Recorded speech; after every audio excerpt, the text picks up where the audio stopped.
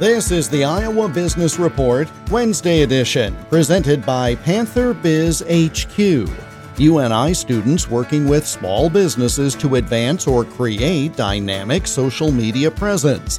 Learn more at iasourcelink.com. The Biden administration has proposed increasing the capital gains tax rate from 20% to 39.6% for those Americans earning more than $1 million per year.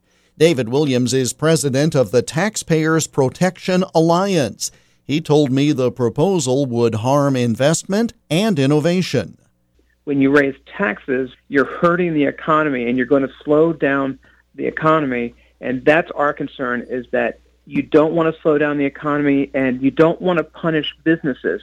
And that's what raising the capital gains tax does. And he also wants to raise the corporate tax rate from 21% to 28%. So if you put all of these together, all of these tax increases together, it could be just disastrous for the economy and for investors.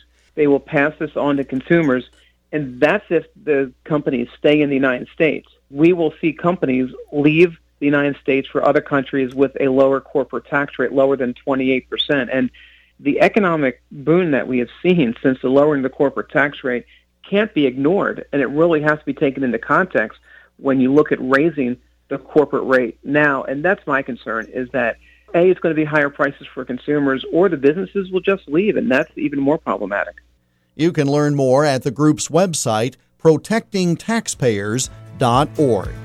The Iowa Business Report is presented by Advance Iowa, online at advanceiowa.com. I'm Jeff Stein for the Iowa Business Report.